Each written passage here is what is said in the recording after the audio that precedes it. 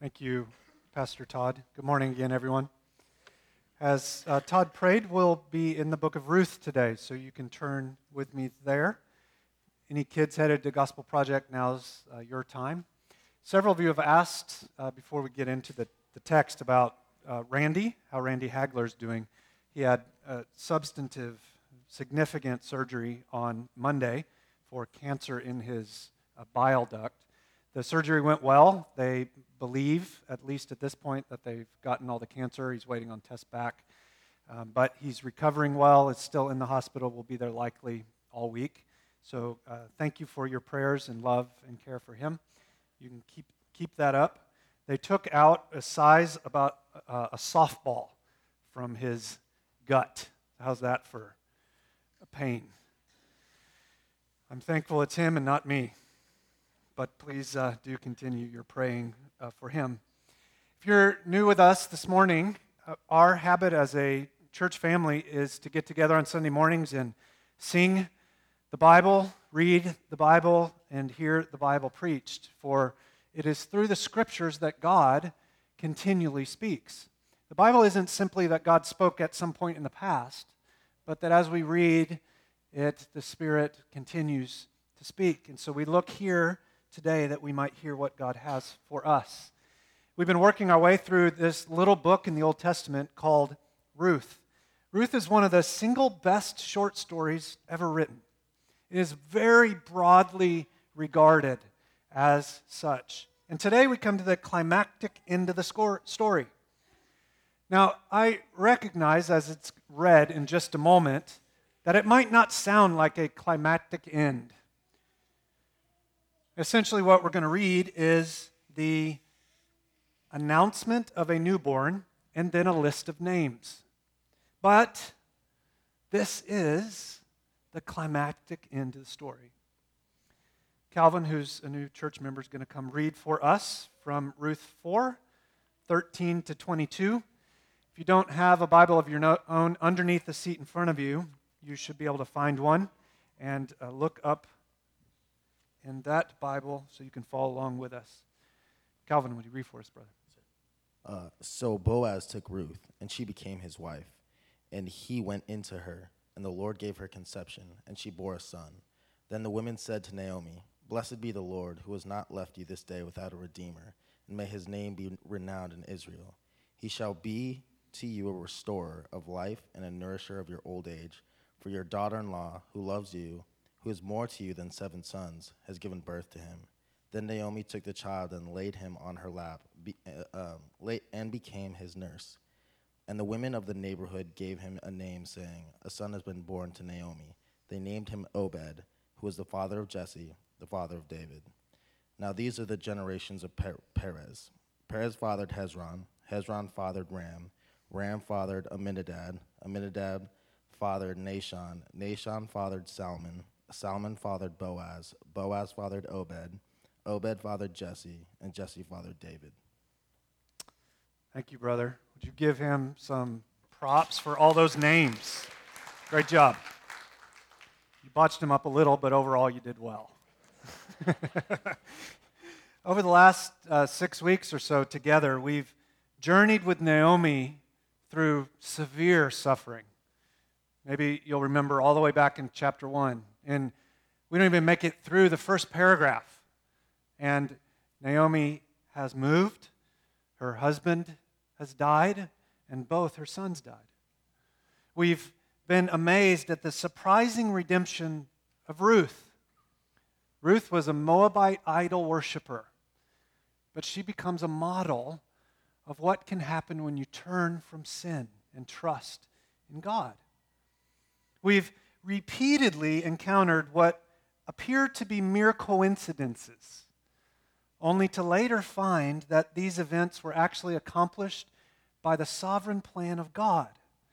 Not by fate, not by luck or happenstance, but by God. We've struggled to wrap our brains around why bad things happen and how to avoid becoming bitter people when those bad things happen to us. We've hoped and expected and yearned to see Boaz and Ruth end up becoming husband and wife. And we've giggled at some cultural practices that are pretty different from our modern sensibilities. But behind all these particulars, what's this story about? Why are these 4 chapters in the Bible? What does God want us as Church on Mill to retain from this greatest of all short stories? Well, believe it or not, every single one of those questions is answered in the 171 words Calvin just read.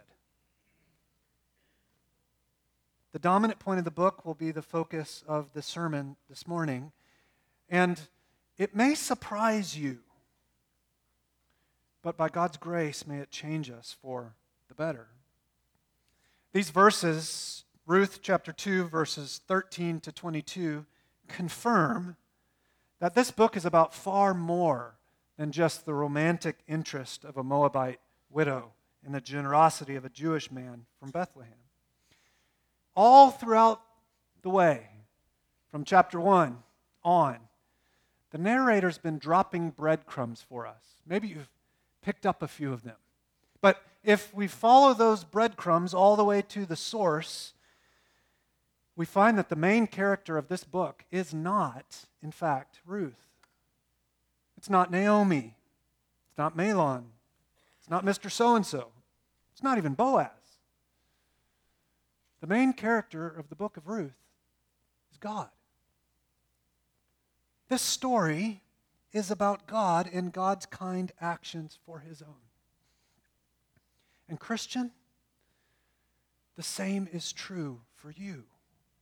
The story God is weaving every day through the fabric of your life is not, in the final analysis, about you, but about Him.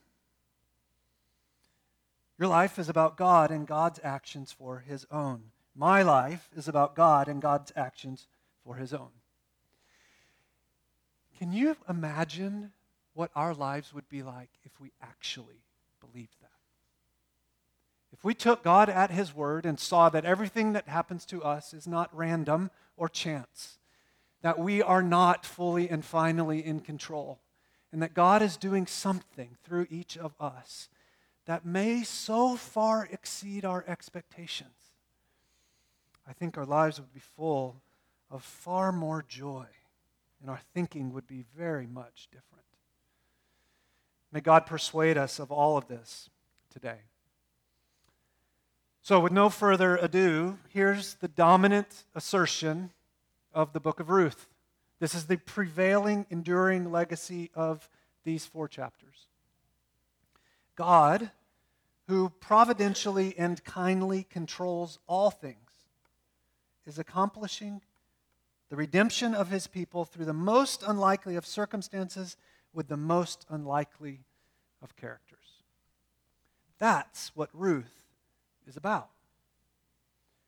And that's what your life is about. God is rescuing people from sin through the sacrificial death and bodily resurrection of Jesus. And He is catching more and more and more people into that story of grace and grace alone. And He's doing it in the most remarkable ways. Now, by the end of Ruth, God has providentially reversed Naomi's emptiness and Ruth's barren widowhood through the kindness of Boaz. And this good kindness of God paves the way for future redeemers in ways that Ruth and Boaz never could have imagined. Namely, we'll find this morning that King David came through this biological line. And not only King David, but eventually King Jesus. This great story of God's love and loyalness to His people is portrayed throughout the Bible in a variety of ways. But here, in the book of Ruth, the love and the loyalty of God, a love and loyalty that is certain and sure, for God has the power to do all that He wants to do. And this is what He wants to do. This love and loyalty is seen through the kindness and generosity of Boaz, and through the conversion and commitment of Ruth. And the extent to which these ideas are painted for us through these two people's lives could never, ever, ever have been fully understood to either of them in their own day. They were simply trying to obey God's word and live in God's world. But through their quiet, obedient actions in an inconsequential, tiny little town in Judah named Bethlehem, the tiny pebbles of their lives were making splashes in the sea of God's grace that continue to ripple into eternity. Friends, what was true of them is also true for us who are in Christ today. The significance of God's work through our lives is only seen long after our lives are over. And so we've got to live not for today, but for what God's doing for the future. That's how God's providential kindness spreads to more and more and more and more people. That's what Ruth and Boaz's lives were about. And that's what our lives are about. I want to show you this morning through briefly examining with you 4 principal characters in this story.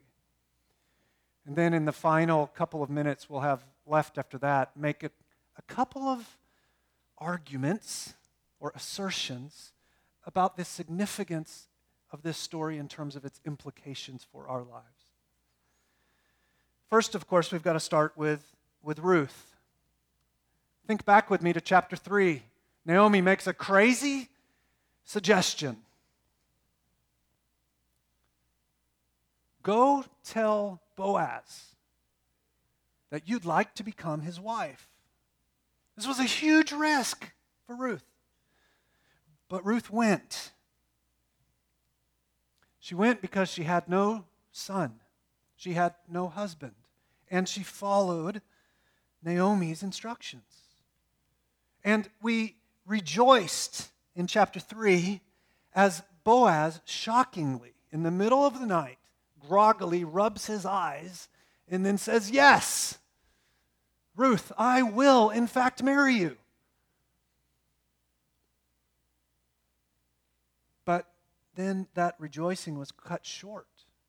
As Boaz says, there's a problem though. Ruth, there is a redeemer closer in the family line than me. And although I'd love to become your husband, God's word must be obeyed first. So here's what I'll do, Ruth. I'll get up. First thing, I'll go to the gate and I'll tell this other redeemer. And if he won't take you, it'll be my joy too. So as we turned from Ruth chapter 3 to Ruth chapter 4, Mr. So-and-so and Boaz have a conversation. And then there was that really bizarre exchange of a shoe. Mr. So-and-so said no, and he took off his shoe and gave it to Boaz. That was their version of signing a legal document. I was thinking this week about why in the world would they ever have come up with that? Why was that the method? I don't know, but I wonder if this is why. If you know your Old Testament well, can you think through how is God's commitment of giving his people land expressed? Over and over and over again, we read the words, "Every place your foot shall tread." I wonder if what seems so weird is actually a symbolic transferring that God gave them the land, and now they're giving the land to another. Just speculation, but that's bonus, because you chose to come today. Now, Boaz took Ruth's hand in marriage. It's glorious. But consider with me for a moment how the story from that moment on in the book of Ruth, Ruth chapter 4, through the end, how that story would have been written if the broad secular American culture had written the story. I think it would have sounded something like this. Boaz got the shoe, and then Boaz went and found Ruth. They lie together to enjoy one another. And then Boaz got up the next day. He sold all of his land, and they moved to Bora Bora. And then these two, drunk on love, lay on the beach doing nothing for the rest of their lives. Our culture, broadly speaking, teaches us there is no need for commitment. As long as you're happy and he or she is happy, that's good enough. And love does not ripple anywhere else. It's a dead-end street. But think also with me about what if not the secular culture, but the typical modern American Christian wrote the rest of the story? What would it say then? Well, I think it would say something like this. Boaz went and proposed to Ruth, and Ruth said yes. And then every remaining verse would be all about Ruth planning her $25,000 wedding. What gown did she pick? Who's the florist? What's the venue? Who's the photographer? What's the food going to be? Ah!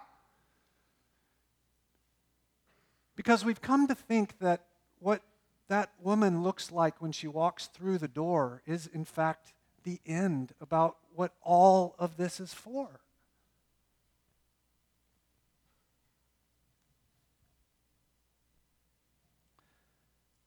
The wedding would be the pinnacle.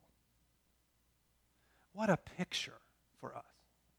The modern American consumeristic Christianity tells us that God exists for us and that marriage doesn't ripple out into anything else. Therefore, marriage is about the wedding, personal happiness and fulfillment. Friends, this doesn't come from the pages of Scripture. It comes from Walt Disney. Now, over against these two ideas, in which I've likely offended most of the room, would you think with me about what the story actually does say? Look at verse 13.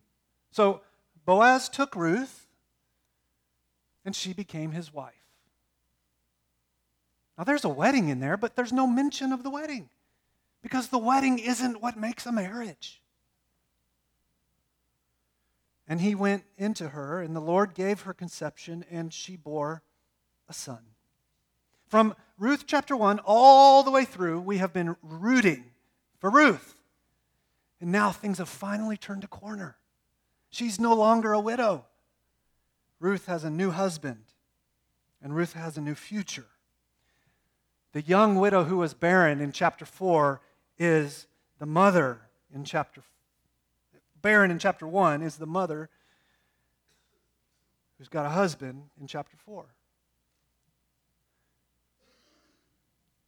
But then, frankly, I think stunningly to our way of thinking, Ruth is not mentioned again. Look closely if you don't believe me. Verse 13, Ruth's there. Verse 14 till the end, no mention of Ruth. The blessing given to the child in verse 14 isn't a blessing given to Ruth.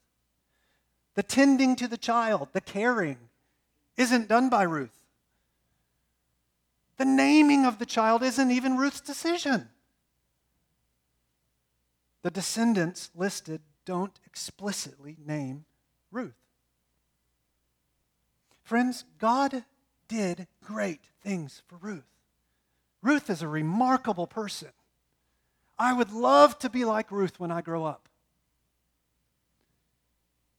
But the story's not about Ruth.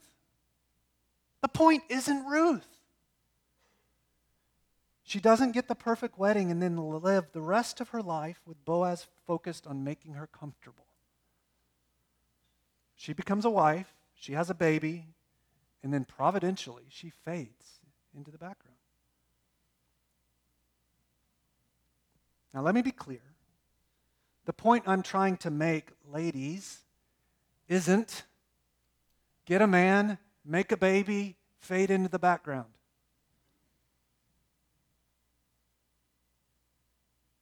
But that is what happened to Ruth. My point is, your life is not about you. It's about God. It's about what God wants to do through you. And so, ladies, if you get a son, then make your life not about that son, but about the Son, Jesus Christ.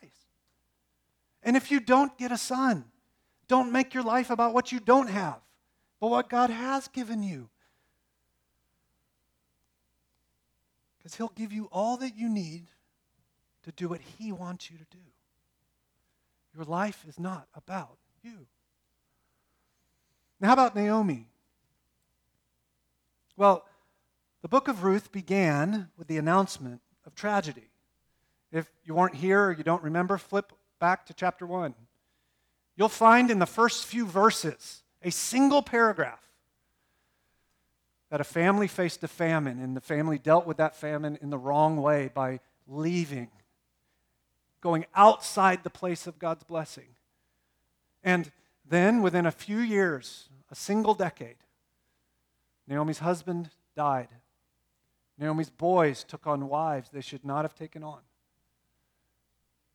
And her boys died. And she's left alone.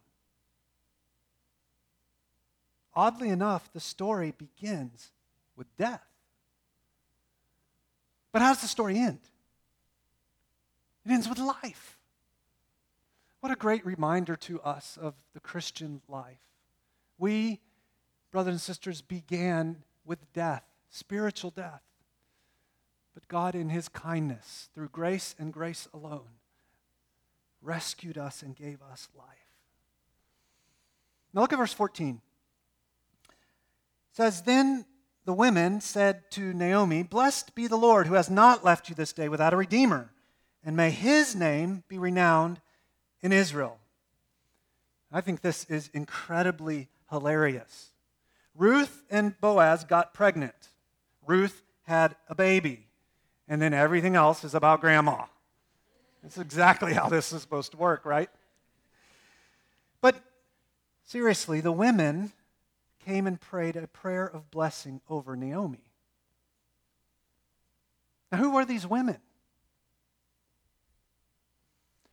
If you took the time to sit down and read these 4 chapters in one setting, what I think you'd see is that these are the same women who heard Naomi's complaining back in Ruth chapter 1. See, Naomi came back to town and there was the snickering and jeering and gossiping of the town. The women were, is that her? Is that Naomi? She looks horrible. She looks like she's aged 40 years. Can that possibly be her? And who's that Moabite with her? Can that be her? To that snickering, Naomi responded, "Don't call me Naomi. Call me Mara." You see, she was a bitter old lady. And frankly, can you blame her? She faced tragedy after tragedy after tragedy.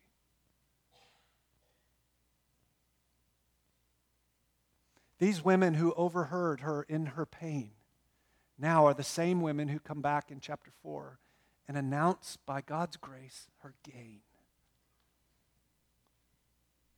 These women had heard Naomi's bitterness and her brokenness, and so the birth of the child was incredibly precious to them. They were happy for Ruth, of course, but especially for Naomi.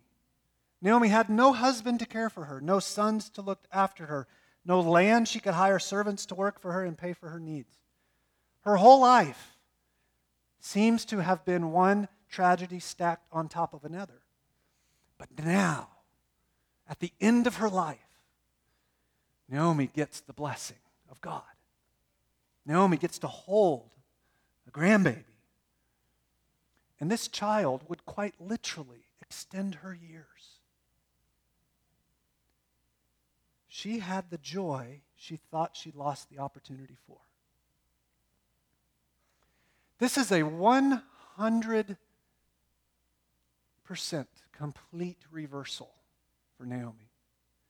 Naomi was empty in chapter 1. Naomi is full in chapter 4. Naomi's life is full of joy now because God is good and kind, not because Naomi somehow merited God's grace. The story's made it clear that Naomi was a mixed bag, that Naomi had faced suffering and had responded to it wrongly.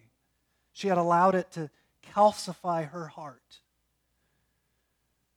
But that same God was the giver of great grace to her. Friends, whatever God gives you,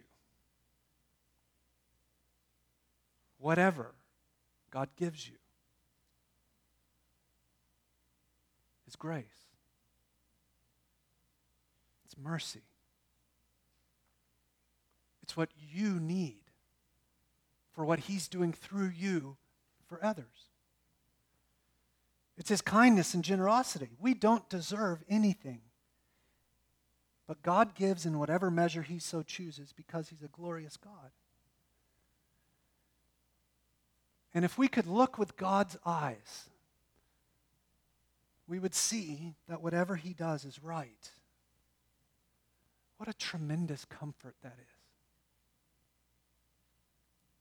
is. If Naomi's family never faced that famine, then they never would have gone to Moab. And if they never would have gone to Moab, they never would have met Ruth. And if Mahlon had never married Ruth, then when Mahlon had died, they never would have gone back to Israel. If Mahlon had lived, they very likely would have stayed. If Naomi hadn't decided to go back to Israel, Ruth never would have wound up in Israel. And if Ruth had never met Boaz, and they'd never had a child, then there never would have been a Jesse, and there never would have been a David. Friends, what God is doing through our lives is so far beyond what we can ever imagine. And simply because we don't see it doesn't mean He is not providentially behind the scenes weaving together the story of His great grace to save more and more and more people. And so we can rejoice as we see Naomi, this grandmother, holding her grandson. But let not grandma's joy fool you. This story is not about Naomi. It's about God. God, who providentially and kindly controls all things, is accomplishing the redemption of His people through the most unlikely circumstances. An bitter old lady, a former idol worshiper, and a son named Obed. Let's think about Obed. There's been a lot of pregnancies around here lately, but I'm not hearing anybody suggesting the name Obed. So now's my chance. If you have a boy, Obed is a great name. Obed means worshiper.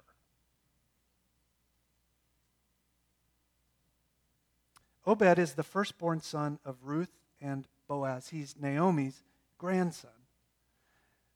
Now, before we think particularly about Obed, remember something that might be easy to miss at this point.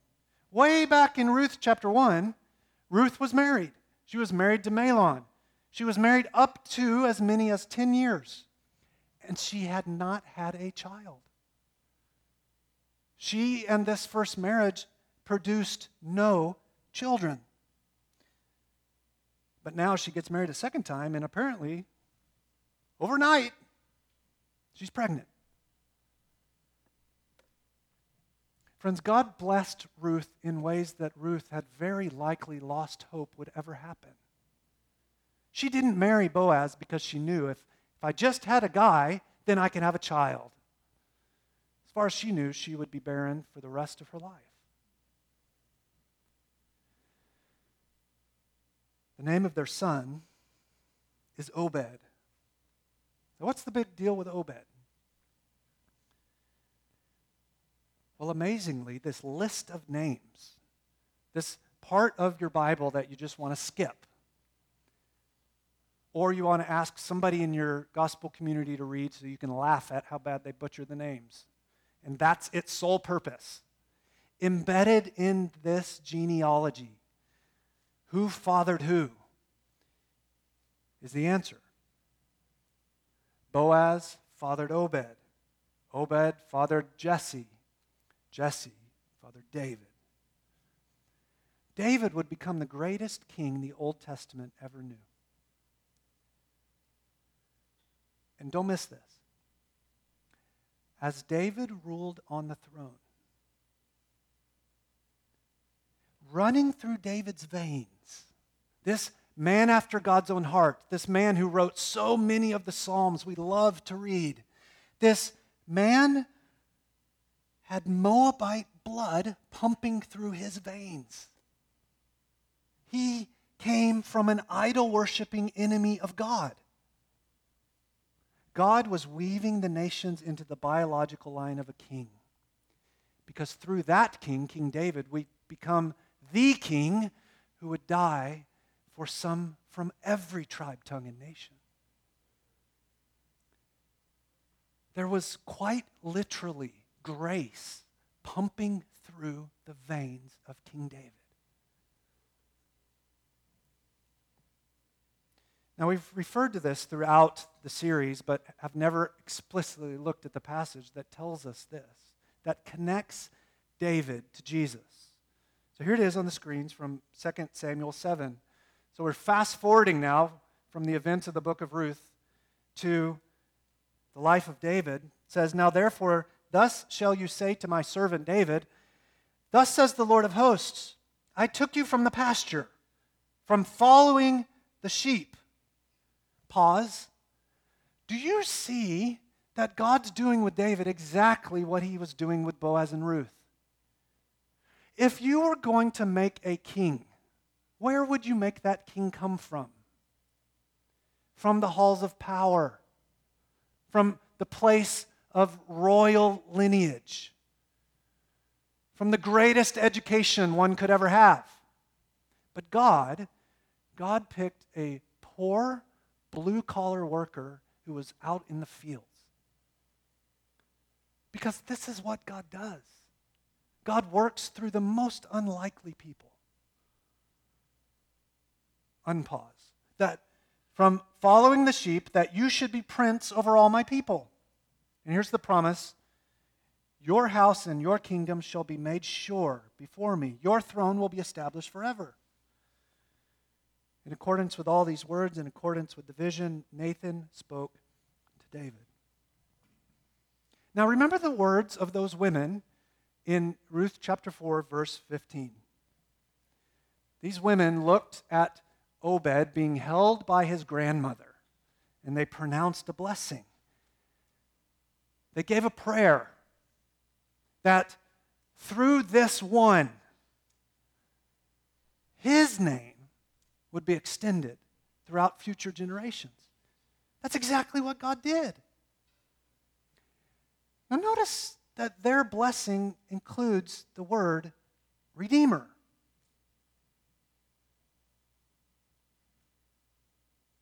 Look at verse 15. I won't read it, just glance at it. There's something really strange about this. You see, the whole book has been building to Naomi and Ruth need a redeemer. They need one to take care of them.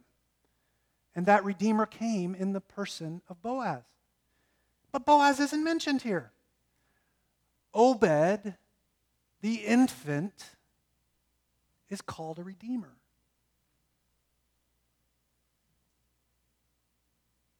The redeemer isn't Boaz in the end. It's Obed.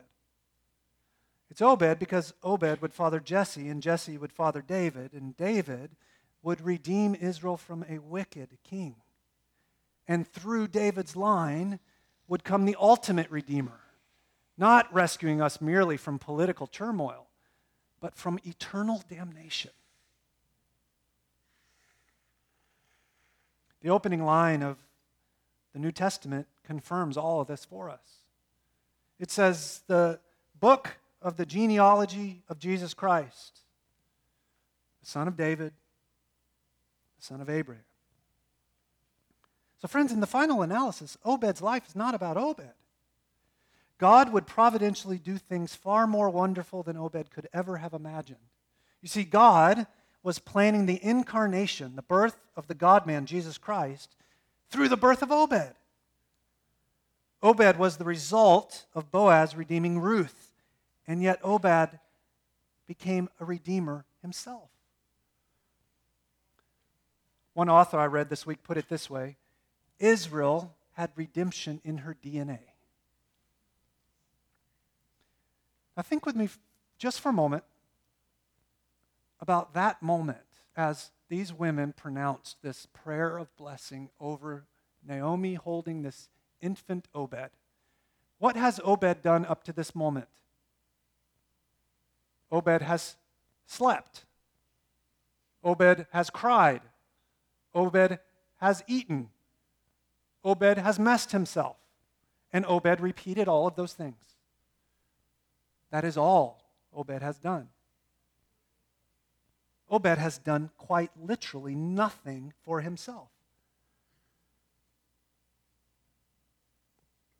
But yet providentially, God chose Obed, that through Obed would come Jesse, and through Jesse would come David, and through David would come Jesus. Obed's life shows us in such a clear way that our lives, Christians, are not about us. They are about God and what God wants to do through us, even from our days of diapers. And newsflash, if you live long enough, you're going to have more days of diapers.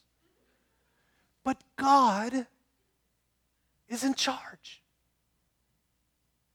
God, who providentially and kindly controls all things, is accomplishing the redemption of his people through the most unlikely of circumstances with the most unlikely of characters. Now finally, let's consider Boaz. Boaz's concern throughout this little book, from the moment he emerges in chapter 2 until the moment the book ends, he has had one singular concern. I want to obey God and I want to bless people. He is consistently portrayed as a God-fearer and a people lover. He's the one guy who seems to know life is not about me. Whether it's blessing his employees when he sees them at work in his field, or honoring God's word by not taking advantage of Ruth sexually, by honoring God's word by providing for Ruth as she needed somewhere to glean, by honoring God's word by telling Mr. So-and-so, you can have her if you want her. Boaz was a man who knew his lot in life is to submit to God and by God's grace do what's right, irrespective of the cost. He quite literally is not motivated by making a name for himself. You see, when he redeemed Ruth, then if God in fact provided a child, a son, then Ruth's land and Naomi's land would go not with Boaz, but with that child. And that child was supposed to take the name not of Boaz, but of the first guy.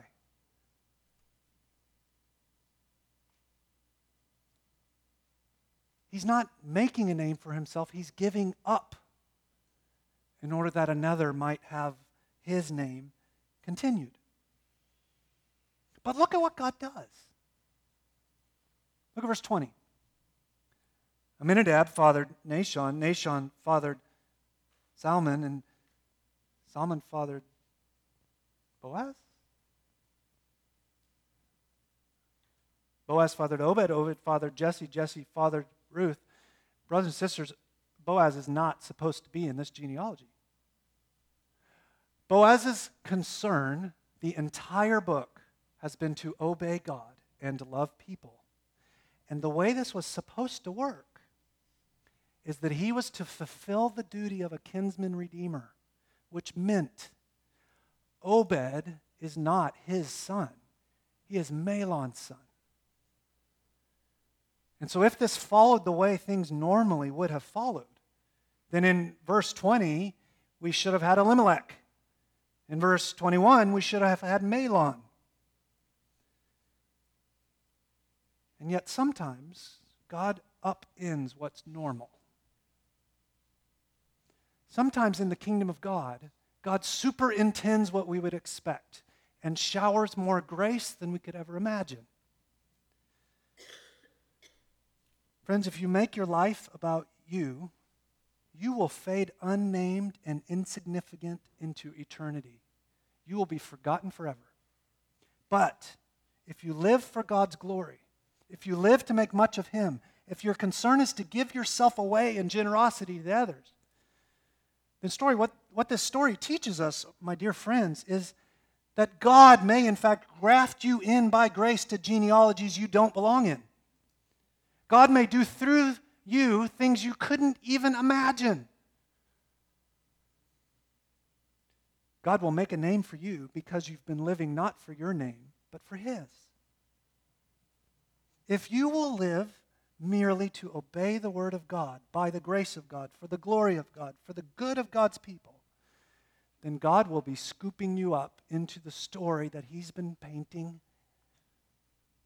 to rescue more and more and more people for the glory of God. And in so doing, He will reward you for your obedience. Because that's what God does. God, who providentially and kindly controls all things, is accomplishing the redemption of His people through the most unlikely of circumstances and the most unlikely of characters.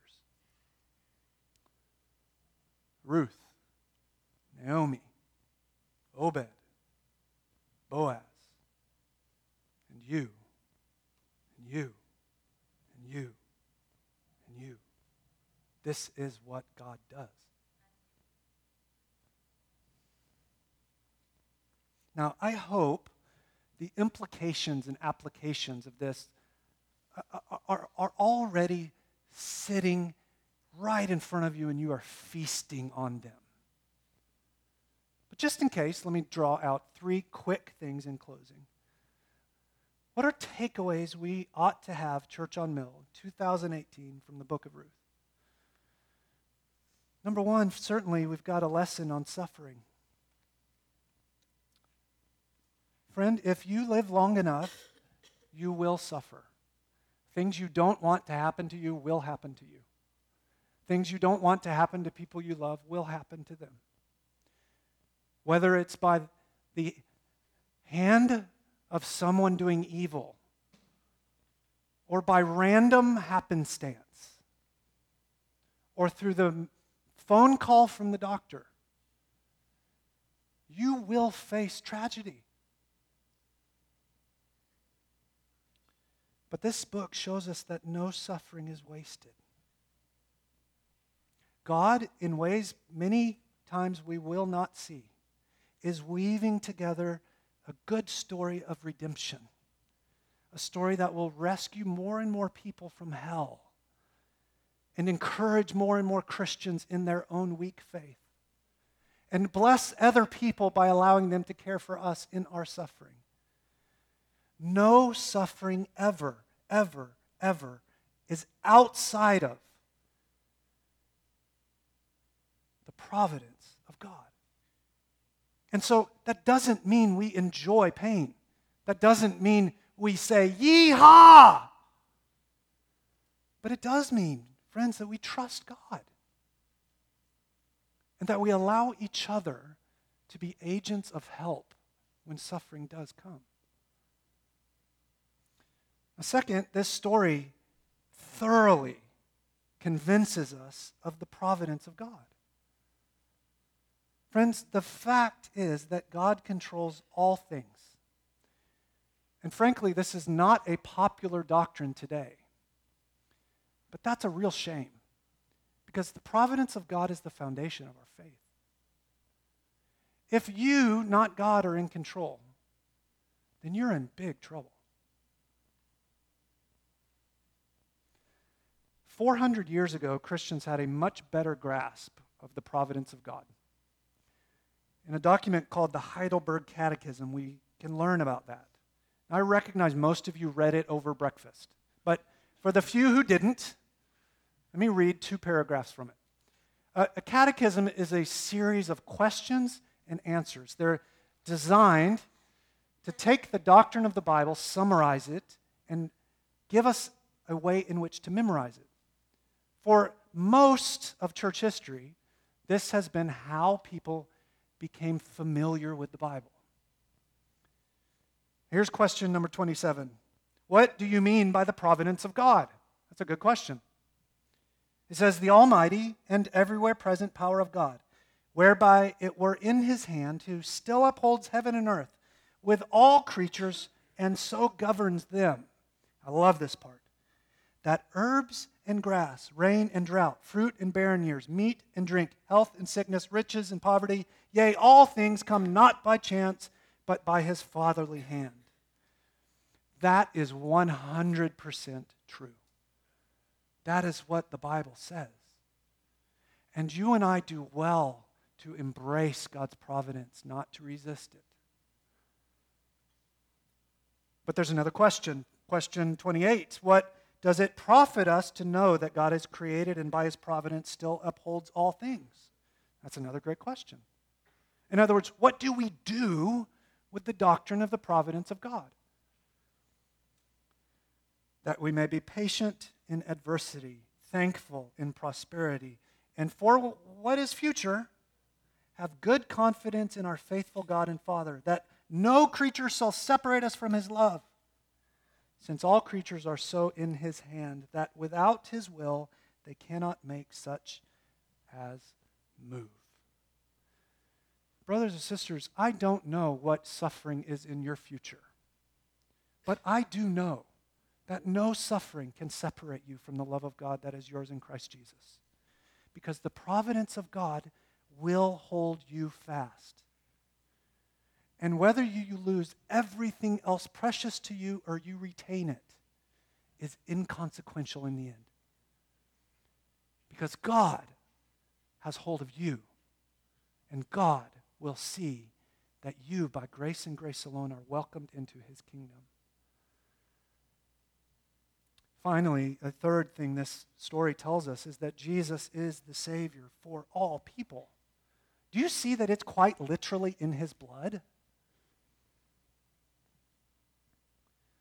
Friend, if you're here this morning and you've never responded to the gospel of Jesus Christ is this, that Jesus left heaven, came to earth, God became a man, and he lived the life you should have lived.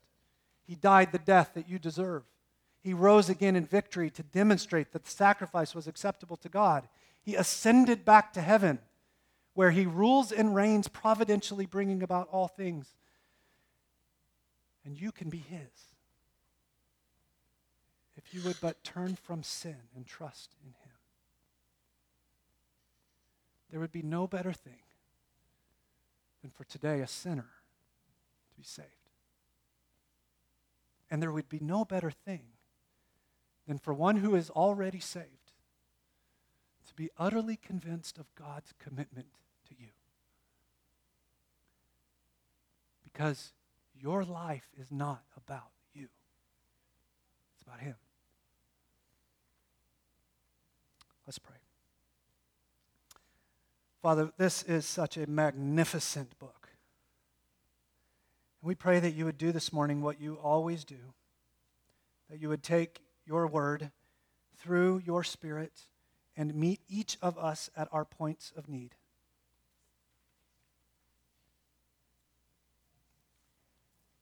We pray this in Jesus' name.